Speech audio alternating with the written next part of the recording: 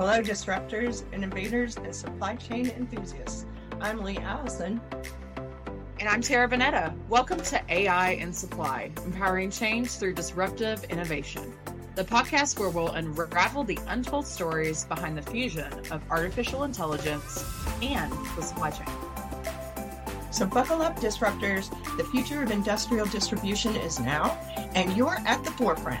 Get ready for AI in Supply, empowering change through disruptive innovation. Let's get this journey going.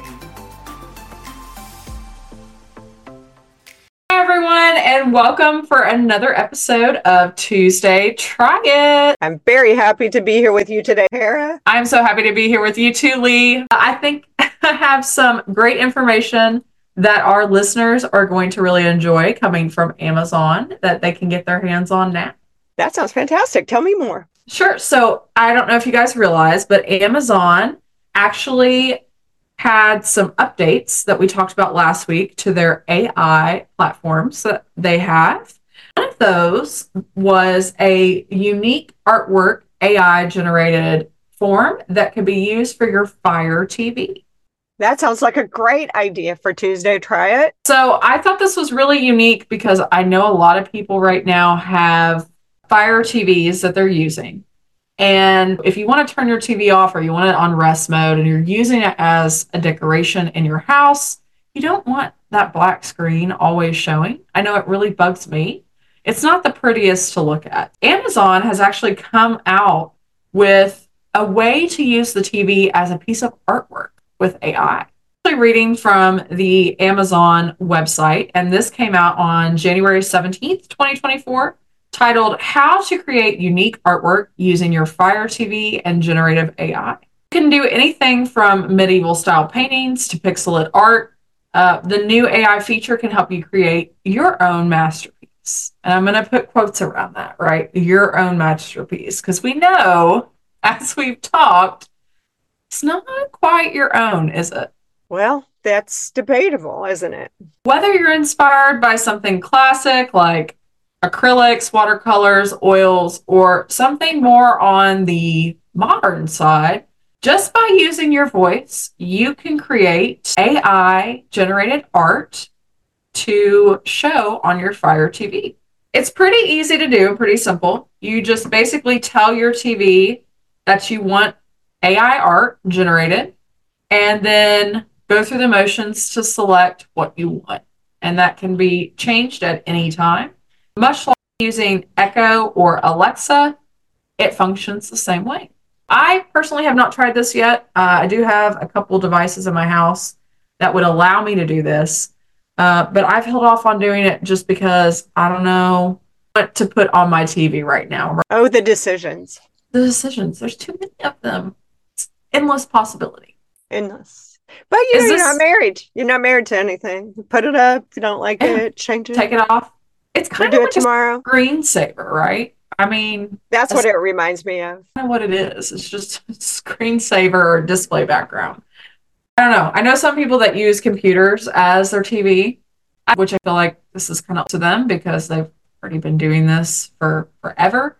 They just aren't using their voice to do it, maybe. I think it's cool. It may not be the coolest Tuesday tryout I've ever done, but it was pretty unique, and I think it was a big update for Amazon, just based on the other AI generation tools that they've come out with. Sounds very interesting. Thank you for sharing. Yeah, thank you. What did you have today, Lee? Well, given the conversation that we've had earlier this week about some of the trust issues related to AI, and we spoke about the mishap with the Tesla factory in Texas.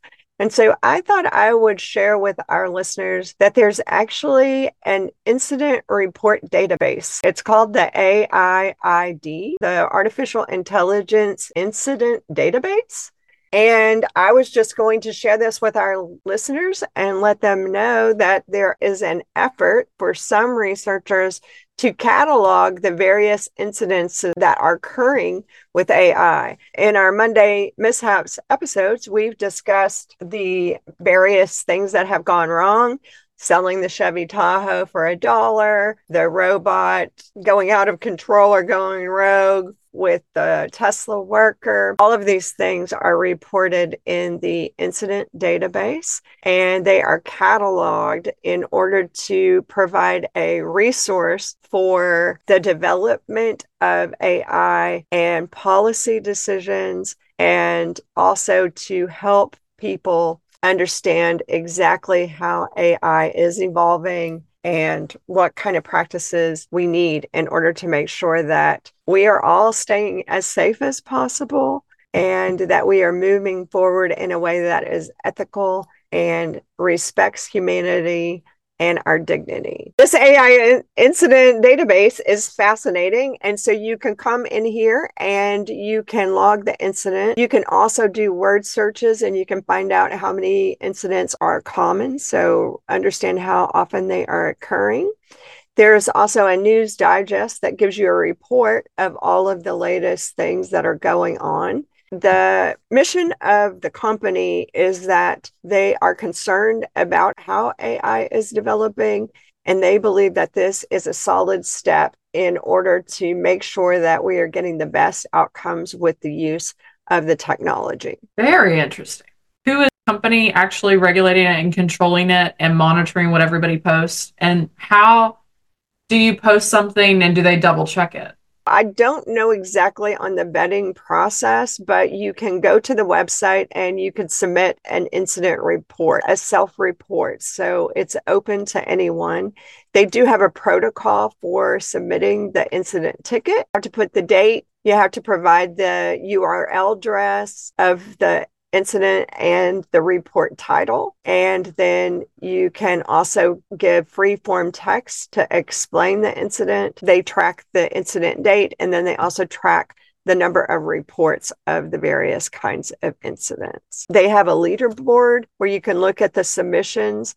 So you can see the number of incidents that are contributed along with the people who have provided the incident. It is possible for you to report the incident anonymously. And then they have a total report or a leaderboard calculation, if you will. You can earn badges and medals for coming here and reporting more incidents as you find them. There are specific taxonomies that they want you to apply. I feel like it's interesting that it's self-reportable because we want people using AI, and I can get that, but incidents that we've seen, they're just mishaps. I'm sure none of these big groups are going on there and reporting these things. These big That's companies. the problem, because as we discussed in the Tesla incident, there are lawyers who are saying that there are widespread incidents that are not being reported. And we also discussed that one of the reasons might be that Tesla is required to do a report in order to maintain its tax incentives. But it could be that if too many incidents are cropping up, then maybe somebody wants to come in and regulate that or maybe take some action against that. So you can see that there is a bit of an incentive for companies to underreport, while the society at large probably would like more clear and honest reporting. Yeah, I can definitely see that. And we know you're only as good as the information you're getting, right? Absolutely. So if there's not enough auditing and enough tickets put out for these incidents that are occurring, a lot is being missed. The double-edged sword of that is if there's over-reporting and we're reporting for every single little incident that occurs, or there's not honest reporting, that's almost just as bad, because how do you sort through that? It is difficult. Everything like the kinds of things that we covered on mishaps to things like whether or not Pokemon is racist. So how the app may be redlining communities of color. LinkedIn was promoting men. There was a prioritization in their algorithm to promote men for jobs. And so there was definitely a bias against women who are in the market for work. While it's a challenge that we don't have a reporting system that is systematically gathering this information, I think these researchers are trying to do their best to create something like that, but it definitely has weaknesses. I mean, reported an issue I've had with AI. Have you? I did not know this existed until today. I didn't either. I'm glad you informed me, because I definitely have had some issues before with AI, just processing information. But I wonder how many of our listeners have also had that. Maybe that's a poll question we should do.